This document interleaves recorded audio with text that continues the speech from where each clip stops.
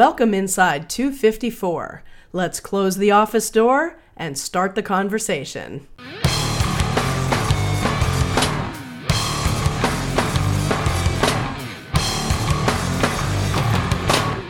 Dearest listeners, today we're bringing you a very special collaborative episode that we made after having a roundtable discussion with our friends over at Raging Chicken Press Out to Coop podcast. So please enjoy this conversation about sexual harassment, sexual assault, and what's going on in Pennsylvania politics, as well as the bigger picture with some of these structural power issues. And thanks for listening. Hey, everybody. This is Kevin Mahoney, editor and founder of Raging Chicken Press, and welcome to our first ever, and I hope not the last, collaborative podcast with the folks over at Inside 254. It's Amanda Morris and Colleen Clemens. So to start off today, why don't we just kind of go around and kind of introduce ourselves, and then we'll talk a little about what we're kind of going to get into today. So Amanda, why don't you start us off? Sure. Hi, Kevin. Hi, Sean. We're really happy to be collaborating with you today. I know we're going to be talking about some really important issues.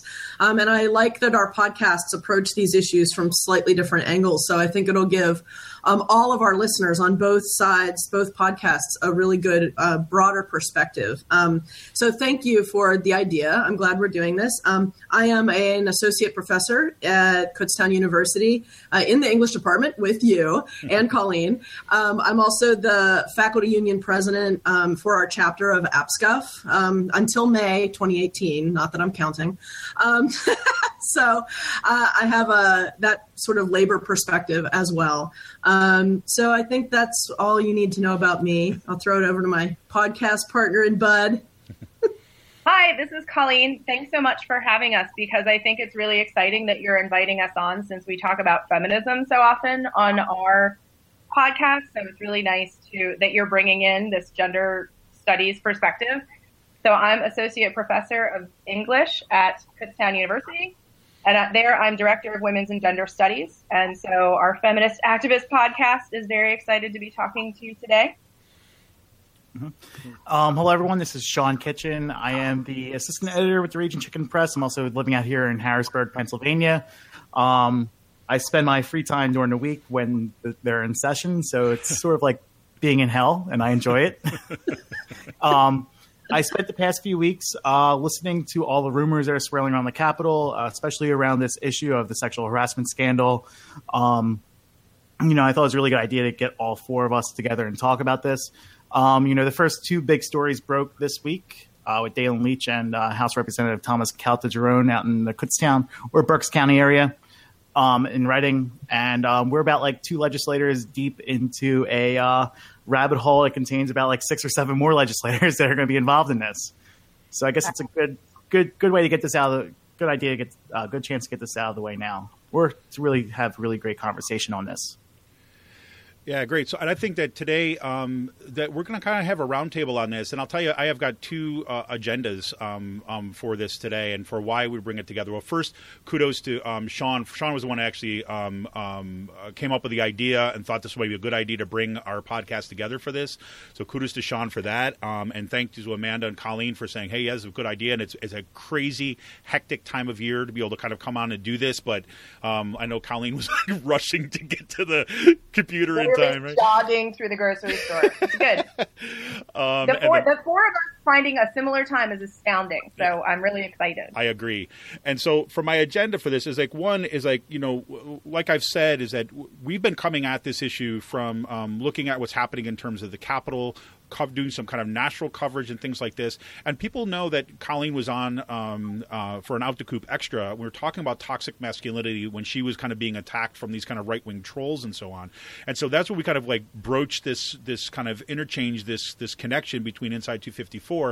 And so, that was number one, to kind of follow up on that conversation. And then secondly, the other agenda here is, look, I think, and people have heard me on our podcast say this quite often, is that we need to kind of start networking and building our connections conversations among folks that are doing this work and looking for these opportunities to bring these conversations together.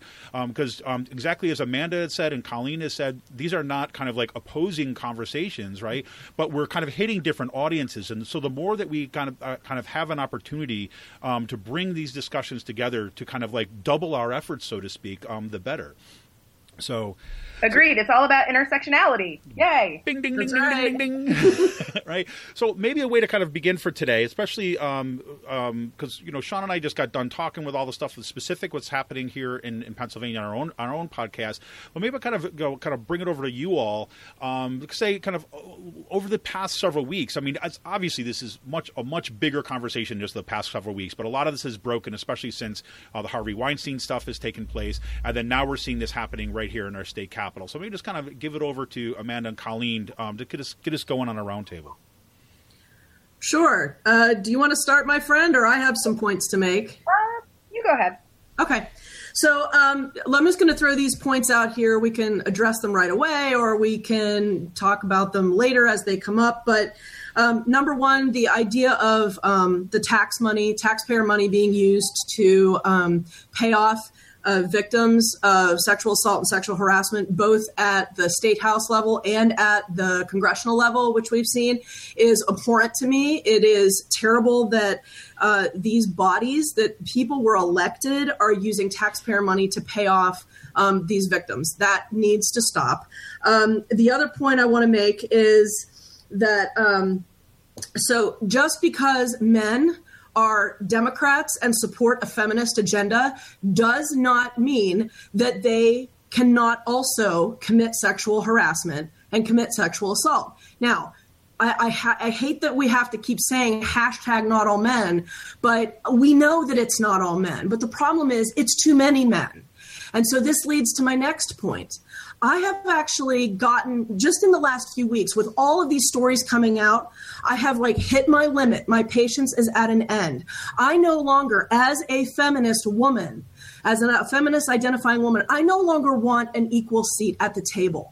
I want women to be the majority voices in public life. I want women to take the lead for a while, because men have been leading and leading in society and running everything forever, and they're really fucking it up. And no offense to the men in my life who I admire, and you two are some, and of course my own husband and my colleagues. But the bottom line is, I don't care if it's not all men. We're done. We're done. I think men have taken it. They've screwed it up. It's time for men to take a step back and let women take the lead for a while. So. No, I say this. I mean, given the track record of men for the past several millennia, I think there's a strong argument to say, hey, let's give women a shot for a while, huh? And honestly, we've got lots of different societies to look at as for practical, procedural ways to make this happen. Indigenous societies in this land, look at the Haudenosaunee, look at some of the Southwestern tribes, look at other indigenous nations just in this land and around the world. Some of them are matriarchal, some of them are matrilineal, and that means that the matriarchal societies, women are the ones making all the decisions, including whether to go to war and what happens in the society. I think we've got good examples out there. I think it's time for us to really seriously consider shifting to a more matriarchal society so that women are taking more lead, and also getting more of the credit for doing all the work. So that's where I am. No, I think it's a great point. One thing that you said that, I come back to is, I had conversations that kind of revolved around this in some of my classes, right? Afterwards, some students would be talking about these issues and so on. And I kept coming back to say, I don't understand what men are so freaked out about to begin with, right? I said, why is this even hard, hard to hear, right? And this is one of these things that just troubles me to no end, is that, I know, and Amanda, I know you well enough now, so there's going to be people that are going to hear what you said, right, and be like, oh, now she's blah, blah, blah. And I'm like, I don't understand why we can't have a conversation that starts from that direction. I mean, if you're telling me that there's not ample reason, right, to be absolutely enraged all the time, given the track record, look at what a lot of people are only seeing for the first time right now. Right? A lot of men are only seeing for the first time right now. Why is it hard to hear somebody that's pissed off about stuff like this? I mean, as a person who's pissed off a lot in my life, right, I recognize that stuff comes from things that I care about. And so how is it hard to have a conversation to begin from this place? And frankly, I think you're right. I think you're right that we need this, and that is only one of the beginnings of this reckoning that we have to have before we can ever get to a point where we can talk about Can I say something about that? Yeah, please. Can I say? So I think what happens in these conversations is we don't talk about money and power, and we instead talk about sex and gender. And so to answer your question, Kevin, I think what's wrapped up in that anxiety that you're talking about is the anxiety of losing power and financial status. And one of my goals of this conversation is to really separate money and power and sex and gender, because this is not a sex problem. And I don't even necessarily think this is a gender problem. The problem is that power is gendered. Right? So there's a difference. This isn't a men problem. This is that power has been gendered and in the seat of a patriarchal structure for so long, it's almost like we don't know how to envision how to unpack it. And quite frankly, men, I know we're saying it's not necessarily gendered, but the bottom line is I think a lot of men cannot imagine a society where they are not at the center of power. When I'm talking about this issue with my students, I talk about how it doesn't feel good to give up privilege. People probably don't want to give that up. And in order for there to be some kind of equity, there are certain groups of people, particularly white men, again, structurally, that are going to have to give up some privilege for equity to happen. And I understand individually how that causes anxiety. I don't think this is like a women with pitchforks movement or a witch hunt. I think it's finally maybe the tipping point of what feminists have been saying for decades, if not centuries. And I would like to add that in Pennsylvania, I believe our political situation is probably like the best suited for this. I think like 18% of our legislature, not even like, or maybe like 12% or something like that, is represented by female legislators, by women. And we have one of the most astoundingly lowest representations of women in a state legislature in the country. And, over the summertime, while I was on vacation in California, I was keeping up with happening in Pennsylvania politics. And, state representative, female representative, through her campaign account, shot off a thing about like how women are underrepresented in Pennsylvania. And I shot it back, like I retweeted it and pretty much said, yeah, I've never seen a woman be involved in a major decision in Pennsylvania in the 3 years that I've been out here. And as soon as I shot that tweet off, I had like a male staffer from like the Senate, a high-powered male staffer, pretty much tell me, no, that's just nothing but a lie. You don't know what you're talking about. And then after he retweeted it, I had a couple more male senators actually like try to tell me I was lying here about this. When women have no place in power in Pennsylvania politics. And then when the Me Too movement started happening and Angela Columbus wrote that op-ed, or not an op-ed, but more like she wrote as a contributor, not as a reporter. She wrote an article basically stating that she's never seen a woman in the 10 plus years she's been in Harrisburg sit down at the table when it came to budget policy decisions in Pennsylvania that, women don't have a seat at the table in Pennsylvania pretty much for anything. One of the things that I watched SB3, the vote for the abortion bill, back in February this year, and pretty much the only female senator on that Judiciary Committee was Senator Lisa Pascola from the Berks County area. She was the only woman sitting on that Judiciary Committee vote from either party, waiting to vote to decide on letting the 20-week abortion ban come through to the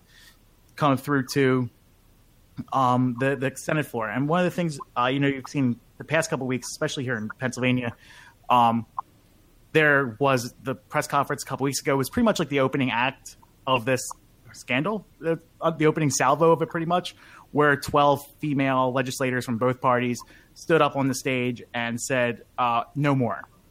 No more sexual harassment, no more having this stuff enshrouded in secrecy, no more payouts. We're going to be introducing these bills. And like the male legislators who were in the room were standing in support with them in the back of the room, where like the news cameras are at. Just some observations from the Capitol, over the past few months and frankly the past couple of years. Well, and that's the point, right? That's not equitable. There's no equity. The visual of that is that it's one of inequity. And so when decisions are being made, and again, it doesn't mean like if a woman's at the table, she's going to necessarily do something feminist. We all watched Michelle Bachmann, right? We know that's not necessarily the case. However, equity and perspective might actually help some equity happen. But the visuals that women are seeing this year of a bunch of white dudes sitting around a table making decisions about healthcare and our bodies.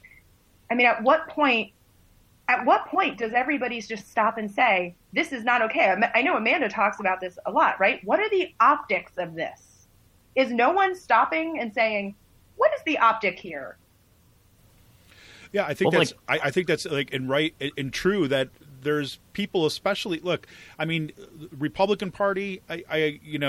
They've gone off the rails in so many ways, right? In so many ways. So I'm just going to leave them out of it, like for a second, because in so many ways, where the obligation comes from a Democratic Party, like within this state, right, that makes claims to have progressive values, makes claims to kind of like be in support of women, right? They have an obligation, in my mind, right, to be out in front on this stuff and to be addressing it in a proactive way. So, one would think. Well, and this is why, I know that you were, kind of, again, not just waiting around, right, going out and kind of holding training sessions for women who want to run for office, because I think that's what it's going to take. Because not only does the Democratic Party, I mean, I look at what's happening right now in terms of how they're responding to Dalen Leach and how they're responding to stuff in the Capitol, and I think it's shameful. I think but it's not surprising. But it's silent. It is absolute silence. I mean, it's not surprising. Like the Republican Party does this really well, even if they don't care about women's rights and stuff like that. You can put that out there. They consistently put the younger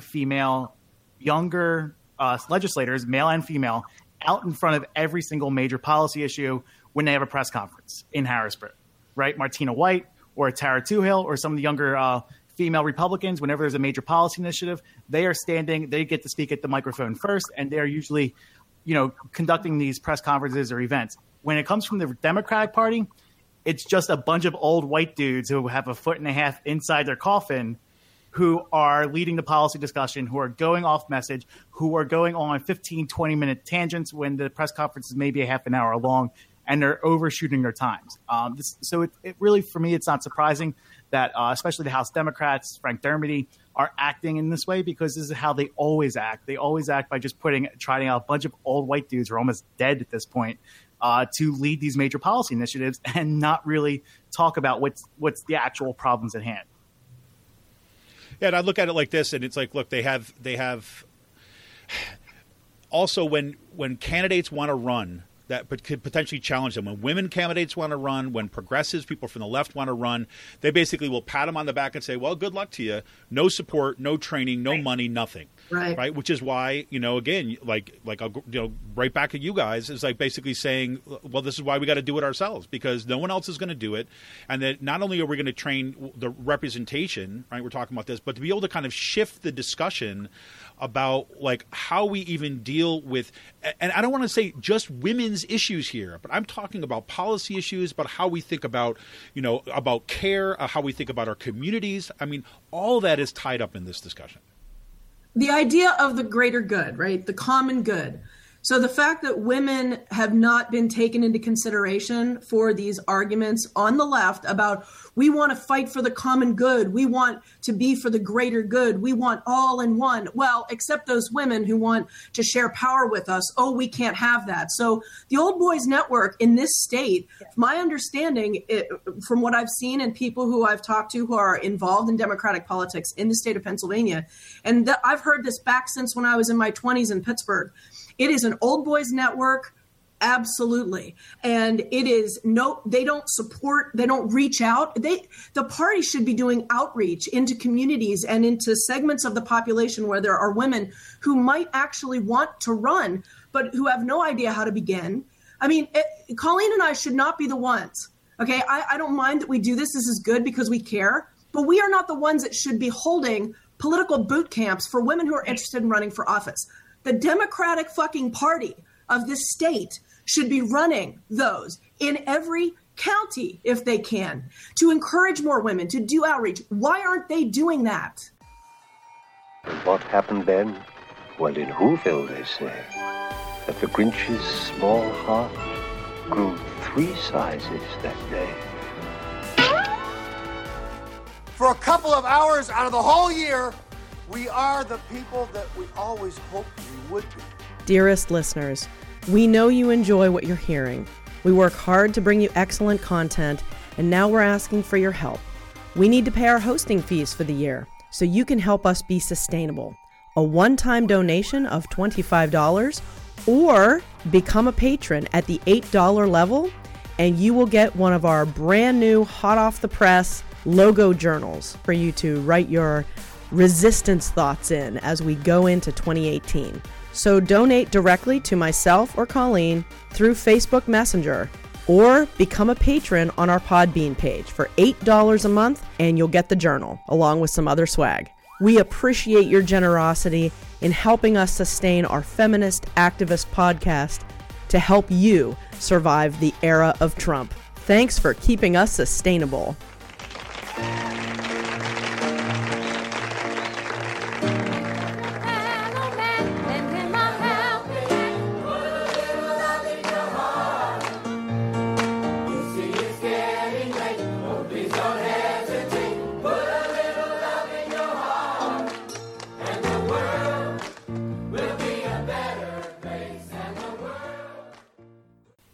Yeah, well, it goes right back to power. I mean, exactly what you said, and that's what. But you know, again, it's like I feel like we're in this transitional stage, right? That where we should not have to be the ones that are doing this when there's a party apparatus, when there's this kind of stuff, and yet we're the ones who have to do this. Right. And I say that, you know, again, we're being pointed at the Democratic Party right now, in part because they're in the limelight. But I'll also kind of add to this. This goes for all progressive organizations, right, that are contributing to this. And I'll give you this perfect example. You may have seen this. Josh Idelson kind of wrote this piece probably about a month ago now, was basically calling out the ways that kind of in labor unions across the country, right, that there's this similar kind of problem that kind of they're seeing there. Right. And in there, it was only a paragraph, but basically said in Pennsylvania, right, there are women who were basically pushed to the margins, right, by some of the labor leadership in this country, in this state, right, pushed to the margins, forced to the sidelines, and were just kind of made to feel completely unwelcome, right? And I know personally from people who this is hearsay at this point, right, that basically came out and were basically calling women unconscionable names, right, even through email exchanges and things like this to try to push them out of it because they felt threatened for their party. And this was in PA-AFL-CIO leadership, right? And so I think that not only do we need to kind of be talking about just the Democratic Party, but this needs to be in every single like progressive, so-called progressive movement, that these conversations are kind of front and center. And we start thinking about power sharing, about kind of how we actually kind of are promoting candidates and how we're going to do mutual aid. And one of the things that we've talked about Raging Chicken quite often, and this is a little bit kind of is connected but not, is we talk about independent media, the stuff that you guys are doing, the stuff that we're doing. It's like, you know, frankly, again, we shouldn't have to be doing this stuff, right? We do it because we care, because we think it's important. But the only kind of alternative to it is like, well, then we have to find supporters that kind of can support it. Because guess what? The big donors aren't going to give us money, right? Whether, you know, we're talking about labor unions, whether we're talking about Democratic Party, we're talking about the progressives, we're talking about faculty members for that matter, even though we're all faculty members. They're not going to be like throwing chunks of change and seeing this kind of investment in it. And that's horrible to have to say. But it is kind of, to borrow the slogan, it's on us, right, to have to actually change this. Oh, yeah. You don't see NPR banging down our door or MSNBC banging down your door. I mean, we could even go to there if you want to go there. You know, the big media, everybody talks about the big media. Well, okay, big media on the left, those of us who are doing this sort of grassroots work, trying to bring some of those quieter stories to a bigger audience, we don't see them banging down our doors like, hey, we want to syndicate you. Hey, we want to include you in the conversation. So, again, Colleen and I talk about this a lot on our podcast, structural. There are a lot of structural issues in this country that not only keep out more progressive voices, but also keep out women and women's perspectives. And I think that we need to really start complicating and analyzing all these things that are considered like sacred cows. I read a great piece yesterday by Andy Zeisler, and she was like, we don't even need to put D or R next to their name. What is the benefit of this? Like, this is not a party issue. This is bigger than party. Yep. And so I don't give a shit if you're a Democrat, a Republican, and I don't give a shit. Just put your name in the paper. Because why are we classifying what your party is in a situation that it does not matter? Because it is a structure that is focused on money, power, and silence.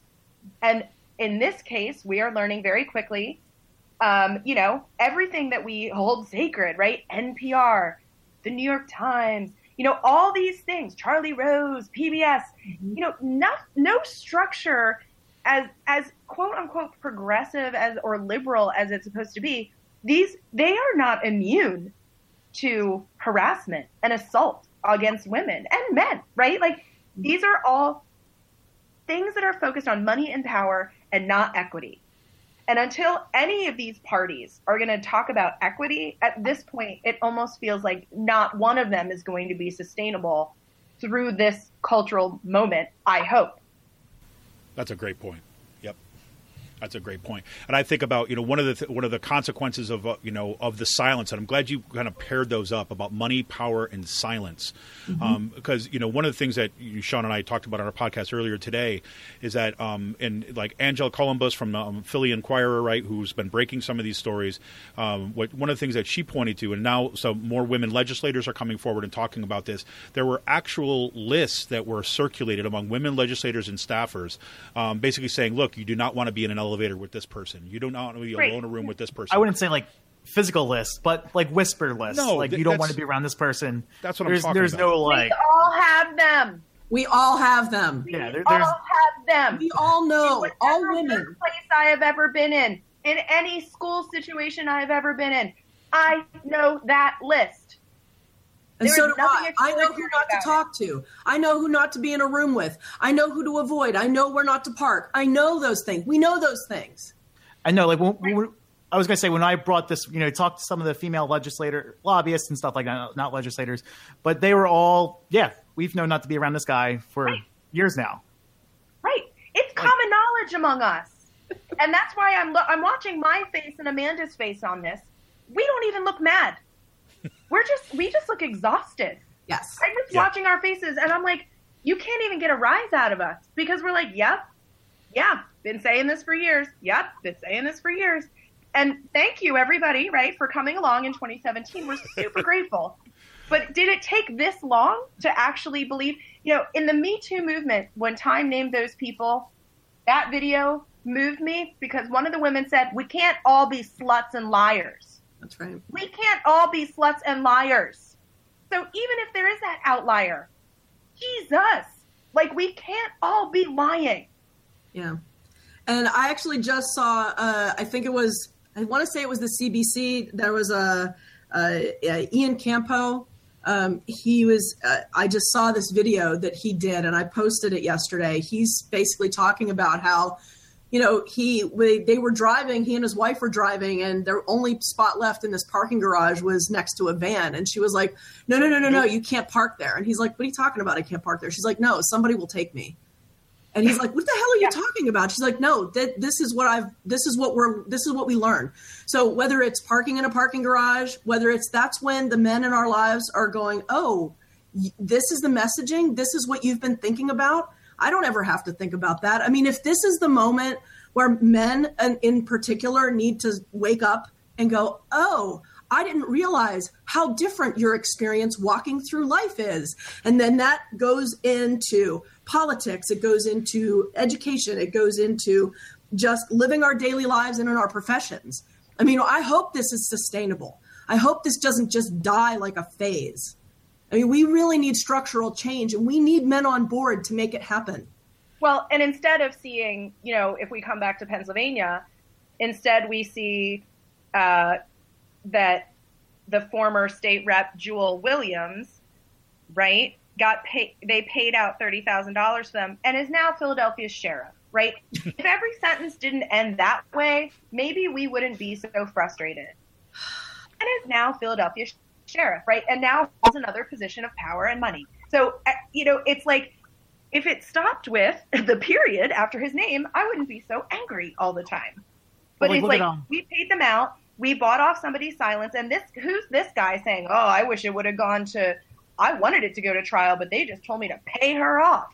Like, really? Yeah, Calderon. Like, is that great? Yeah, tell us about that. Because I was like, oh yeah, I'm sure you really wanted that to go to trial, dude. Like, Calderon is from the Berks County, is from Reading, Berks County. He had an accuser come forward. She went on the record, a pretty lengthy story about how he harassed her. And I believe the issues are different. Like the two issues that are talked about in the Post-Gazette Inquirer story. That's what I'm looking at, yeah. He was paid, his victim was paid $250,000 in 2015. Yeah. Now, this is before the elections. This is before the 2015 elections. And the way I look at it like this is he's also the co-chair of the House Judiciary Committee. And I said, well, okay, so he was put back on that committee chair in light of this after he was reelected in 2016, 2017, the current session that we're in. And pretty much, or the 2017, 2016, the current session. And my argument is he could have, as a form of punishment, they could have taken him off that chair. And someone's like, well, no, you can't do that. Because and just didn't happen. Yeah. That's the problem. And also the thing is, if the party was serious about getting him out, they could have found someone to primary against him and to get him out of office. And instead, he gets to keep his chair, and now he has no signs of resigning, and he wants to run for re-election in 2017 for the 18 and 19 session. So he has no plans of stopping. And it looks like the same thing's going to be happening here with Dalen Leach, too, the state senator. Well, but why wouldn't they run? Why wouldn't they run? What is there stopping them from running? Well, this is something, one of the things that, again, Sean and I were talking a little bit about before was that, look, when Sean first told me about that guy, right, and I was like, okay, look, you say, well, they couldn't take him down. I said, wait, where's the law? Where's the law that the Democratic Party could not do this? And frankly, there is no law. There is no rule that says because he's a senior member or whatever that he has to be that. It's just because that's the way things have been done. And that's the point.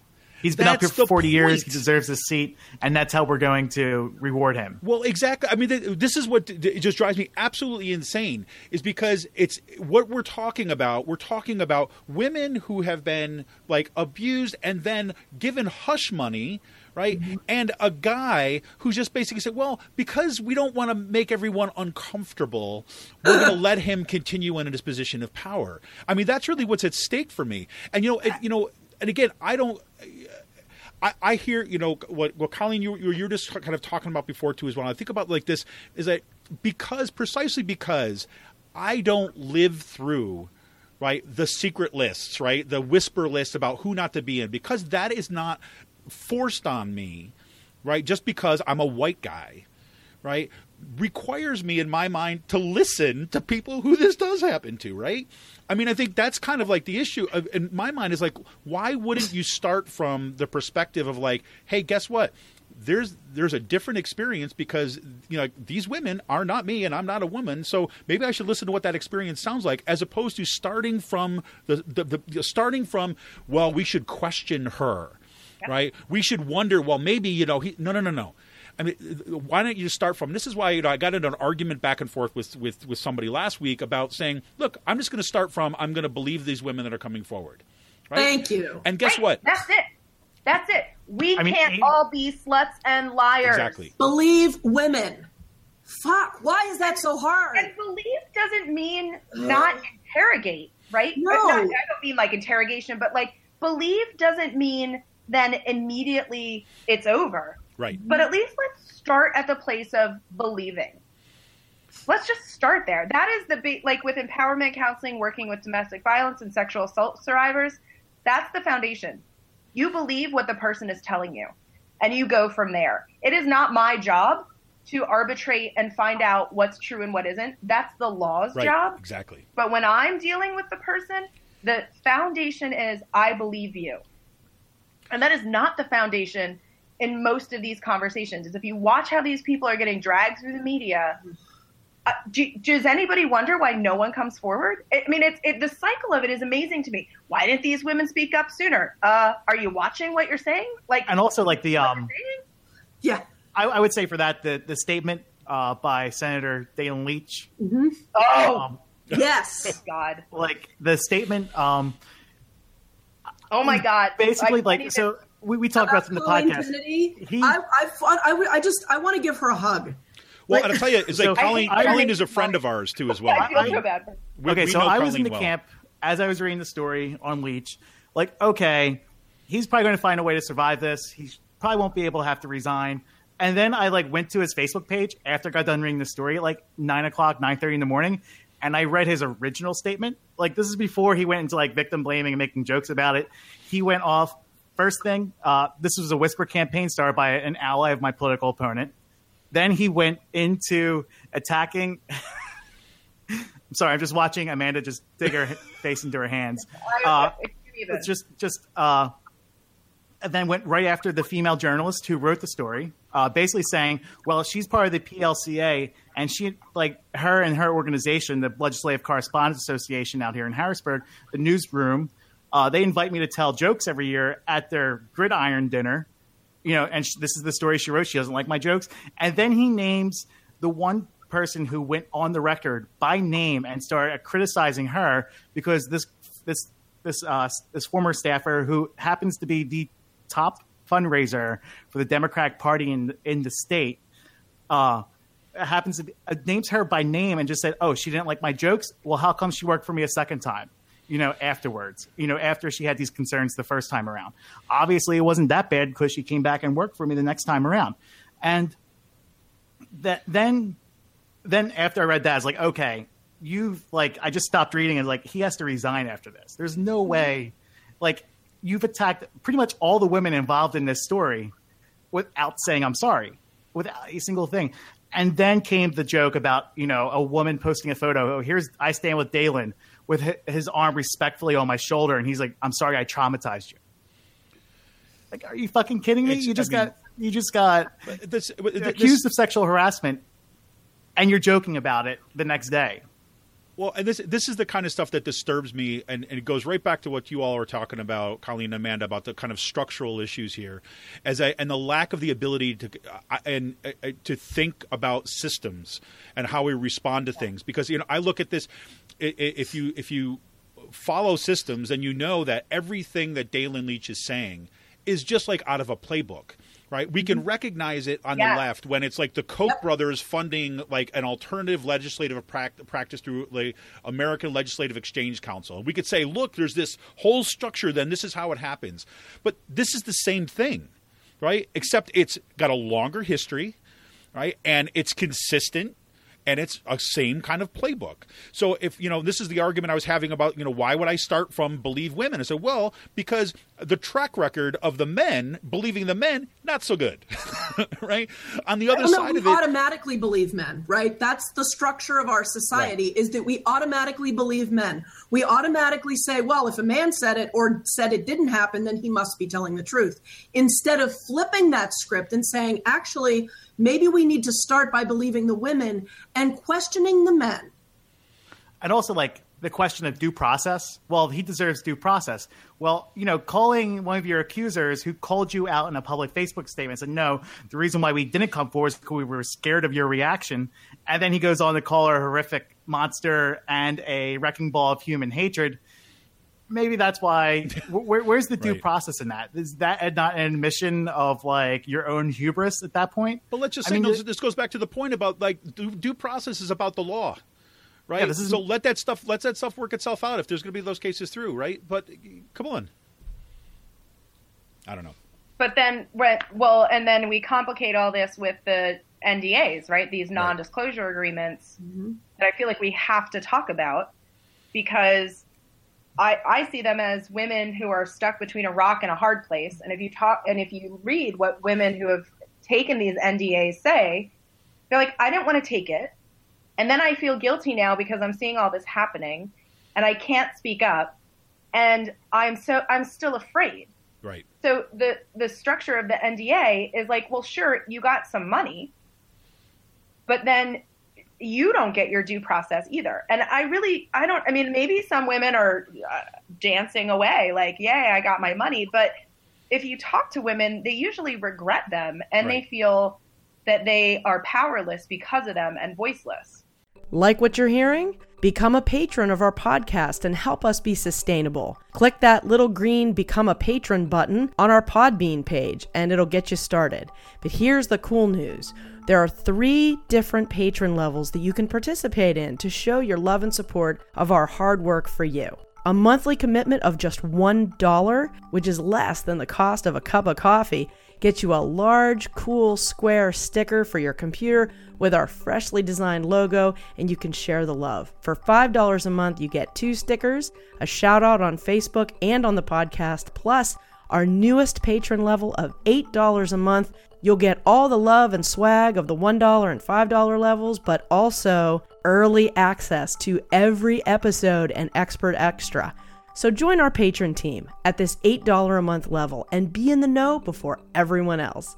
All of your donations are greeted with our deepest gratitude. Thanks for keeping us sustainable. This is exactly the point. So the idea is like, do you take a non-disclosure agreement and a payout, right, and have some hopes of being able to continue on your career and the career path that you've chosen? Because let's remember, you are now being forced to leave your job, not the person who perpetrated the crime. Exactly. And so then, and I think that's the balance, right? And that's the kind of what comes forward. And I think this is something, Amanda, you had said earlier too, as well, is like, look, if this is what it takes, I mean, I hope to God that this is not something that we're going to see a big bump and then it goes away again. I mean, this is something that we have to force and keep at the forefront of this conversation and our organizing efforts. I mean, also, I think that when we're looking at kind of defining, as candidates are looking for defining for the next election, the election cycle, Sean and I have been saying out to Coop that 2018 is going to be so critical in this state, right? We already know that there's been more kind of women putting their names forward of wanting to run than ever before. And I think that we need to be out in front actively campaigning for these folks and actively advocating for their candidacy and doing whatever we can do to get these other bums out of office. And yes, they may have done some good things in the past, right? Great. Pat on the back. Now it's time to move on. Let's get the sea change in Pennsylvania. It's the only thing that I think is going to begin to sediment and put this stuff into practice for the longer term, because we cannot afford to let this go kind of back and drift back into the silence again. I was going to say real quickly, we have to put this on the feet of the state party as well. The people there was an incident back at the National Convention back in July or August with a female delegate from Philadelphia. She was sexually harassed, groped by a delegate from the Philadelphia suburbs. And this became an issue within the Democratic Party. And she forced Marcel Groen to come up with a policy to address sexual harassment within the Democratic Party. And they shelved that policy since then. And if you look at the reaction of the Democratic Party with these two, there's going to be a scandal breaking out here. This is just the beginning of it. It's not like it's just like these are going to be the only two. No, there's going to be more. I can tell you that. And there hasn't been a single word coming from Marcel Groen or the people running the Democratic Party. And so now you have organizations like Lancaster Stands Up, Keystone Progress, Reclaim Philadelphia, 215 People's Alliance, and other groups calling on the Democratic Party to have a concrete sexual harassment policy in place by January 5th. Well, there you go. I'm very conscious of the fact that Colleen has got to get her kid. So, Colleen, you were going to say something. She's getting dropped off. So as long as we don't mind that I'm... Oh, that's fine. Okay, I thought you had to go get her. My bad. All right, we'll go back to you. So before the kid duties kick in, I still got about another hour before mine. Oh, lucky you. And I'm just thinking so many things that Sean just said, right? How the federal government didn't have any sexual harassment training until like 2 weeks ago, right? And then I have to sit there and do it every year. But how was that even possible? And I really so can you tell it, like, what seats are up? Like, what is up in 2018? What do I need to be paying more attention to in PA? Like, Sean, can you tell me, like, what do I need to focus my attention on? Well, so before I get into that, I will just say that there's also going to be a round of legislation that a bunch of people are pushing forward, the Me Too legislation. After the Catal-Jerome story broke out about the $250,000 in payouts, House Minority Leader Frank Dermody released a statement saying that he proudly endorsed House Resolution 612, which forced 1 extra hour of ethics training from 2 to 3 hours of training on sexual harassment once a session. How do these people get their fucking jobs? You know what? This is making me so angry. I'm like, oh my God.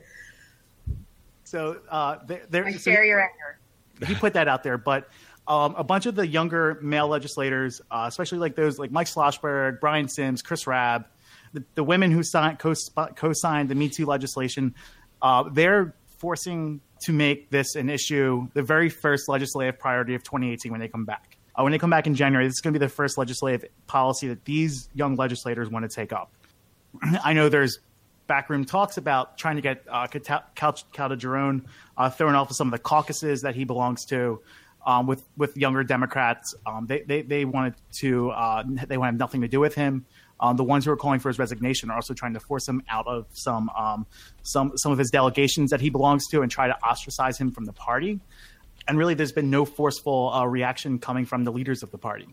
So the stuff that you're seeing coming forward is coming from people like Leanne Kruger-Branicki, Madeline Dean, who are she's running for lieutenant governor, and also your younger male and more progressive male legislators.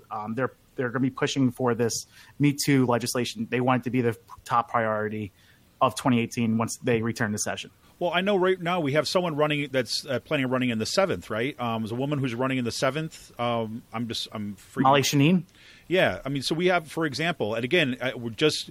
I mean, there are women candidates running in these races. You have Christina Hartman, and you have Jess King running against Smucker out here in the Lancaster and like whatever areas his district goes to. Jennifer O'Mara is trying to flip the 165th. We interviewed her on an Extra. Katie Muth running in Royersford for the state senate. No, there are a lot of people declared. I believe HDCC, the House Democratic Campaign Committee, has 155 people running as incumbents or challengers. Their high watermark was 175 back in 2006 when they flipped the state house. So they are pretty much like 20 people away from running their high watermark back in the mid-2000s to try and retake the state house. And there are a lot of women running in these districts.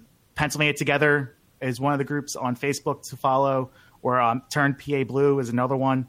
You'll see a bunch of energized women and female candidates running in those groups. Yeah, Western PA, you have Sarah Innamorato. She's challenging Dom Costa. She got the DSA endorsement. And you have Summer Lee. She is running against Paul Costa out in Braddock, too. And they just both secured the DSA endorsements. You have Elizabeth Fielder running in South Philly. She's running against Bill Keller. Again, another young progressive woman. So there are people starting to challenge. There are younger women out there starting to challenge, your old white dudes who are still in office pretty much. One of the things you mentioned that I want to kind of underscore a bit, which is, if I have to look at my hopeful signs of actually concrete organizing kind of in the ground, it's the fact is that you're seeing, for example, DSA, Democratic Socialists of America, you're seeing the indivisible groups and things like this. Many of those organizations are led by, right, or at least a majority of the members are women. And they represent a kind of a younger generation of activists that are coming up through the ranks that are doing concrete local organizing. And that, for me, is huge. because that actually puts us in a position where people are getting the kinds of training in everyday politics. Because look, I mean, I came up, at a time, growing up in the 80s, right? Growing up was the Cold War that is still out there. You got all the kind of culture wars happening kind of like across the country, and kind of coming in and becoming an academic in that kind of climate where there was really ideologically rich discussions that were going on, all sorts of conflict and all this. But then also kind of getting to the point where realizing there's real limits to those kind of like purely ideological debates, right? That it's like you have to actually couple that with political organizing. And I think really in my lifetime, this is the first time that we're at a moment where we're seeing those things begin to come together. It's often messy. It's often difficult. Just if you look at like the Women's March and Black Lives Matter and the discussions that happened around there, in my mind, those were some of the most productive discussions that took place because neither of them went to their corners and went away, right? And that process is continuing right down at the local level. And that, I think, is our hope right there. No, I agree with you. I think that the hard conversations about how to make this into how to make these conversations translate into some kind of material or political difference are finally being heard in academia. And I think that those intersections between, thinking and doing those intersections are getting stronger. And I think there are more and more people who are just not interested. I always say it's like masturbatory. Like, you can talk about theory all day. I do not care unless it actually has some physical material consequence for people. And I will add that ends in equity, right? Yep. That ends in an equitable society. I'm nodding. She's right. What she said. I wish everybody could see this because you can see Amanda actually pointed to her picture. What she said. What she said. I did that a lot with Amanda too. What she said. So one of the things, just kind of as we kind of start to bring this to a close, is one of the things that I want to underscore, at least kind of leave for the conversation at this point, is that we hear a lot. People say we need to expand the conversation. We need to have a conversation about X, Y, and Z. And I have to say that that's always been a bit frustrating for me when it's strictly about the conversation. And I heard this, I listen to Majority Report, it's a podcast that I could listen to regularly. And the first time I heard someone actually put it in the way that is kind of like echoes the way I think about this. Sam Cedar, who was the host of Majority Report, was saying, the same kind of issue. Hear about a conversation. You know what? We don't need just a conversation. We need change in power. And the only time that those in power are going to actually have a real conversation, right, is when their own position of power is in threat. Right? That's it. And so when people want to say, we should have a conversation before. No. You know what? Half of the people that come out and say that we need to have a conversation, what they're trying to do is defer any ability for their power, right, to be taken away. And it's just a way of kind of delaying an actual change in order to have talk. Right. And it absolutely drives me insane, because this is kind of what we have to also bring back into our discourse, is we have to say what we're after here is not simply, a change in a conversation. Of course, that's part of it. But we're also talking about a change of power. Right. So that we need to be talking in terms of power. And that means things like, okay, who are we going to run for office? That means like who's going to run this particular kind of committee? And that means like where are we going to put our dollars when we're deciding to contribute to someone? Right? Mm-hmm. All that kind of stuff needs to be part of what we do now in that organizing effort, not just have a disembodied conversation to give those people already in power time to circle their wagons and keep their power. Right. Tangible, practical activism. Tangible, practical, do something, right?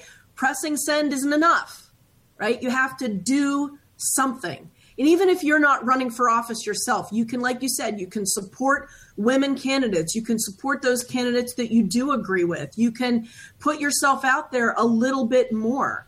You can challenge the structural problems and those attitudes that we see in our own lives, with our colleagues, with our friends, with our family. Little interventions can make a big difference. But everybody who's seeing this and listening to this, we can all do this on small scale, and that is going to create the big wave. And I would say, don't just call your legislator about this, right? Call the House leaders and ask them why they're not doing this. Last year, in the beginning of the year, we put up a piece, hold them accountable. or how to defeat Senate Bill 3, the 20-week abortion ban, we pretty much listed and named every single House Democrat who voted for the 20-week abortion ban in the previous session. There were 10 Democrats, one retired, 9 who didn't vote for it this time around. And a lot of people, came up to us and said, no, it's probably because of you guys putting their faces out there on posters and saying, you're not going to vote for this. If you do vote for this, there's going to be hell to pay. And, you should probably be calling people like Dermody and calling the Speaker of the House's office, Mike Turzai, and demand them to bring up a vote on these issues. And then also make people like Catal Giron and other Democrats or Republicans take a vote on this when they themselves have sexual harassment suits with non-disclosure agreements, or they have a history of sexual harassment. Put them in that uncomfortable position of making them go on the record with this. Indeed, make them take that House vote, that floor vote, and that culture of silence. Right, I like that. Excellent. All right, so we actually I can't believe that we actually kept this like within an hour is what we're going to try to shoot for. This is pretty amazing. We're a little over, but that's okay. That's good. One of the things I hope, right, that we can return to do this kind of thing kind of periodically without this. I think it's a good way of, again, kind of building our own networks and building a kind of counter power base where we can actually have these discussions with a range of audiences. But, to kind of bring this to a close today, why don't we just kind of go around the horn and kind of see anything else you want to leave us with before we take off? Amanda, I want to start with you. Sure. I am very hopeful, actually, despite how angry I am, because I feel like I keep reading about like we're at a tipping point, and I have to side with my optimistic side on this. I do think that we are reaching a tipping point. I'm seeing people talk about these issues when it comes to things like structural power issues, standing up and holding power accountable, questioning those who are in leadership positions, who are elected, who are running organizations, more people standing up and saying, wait a minute, wait, what?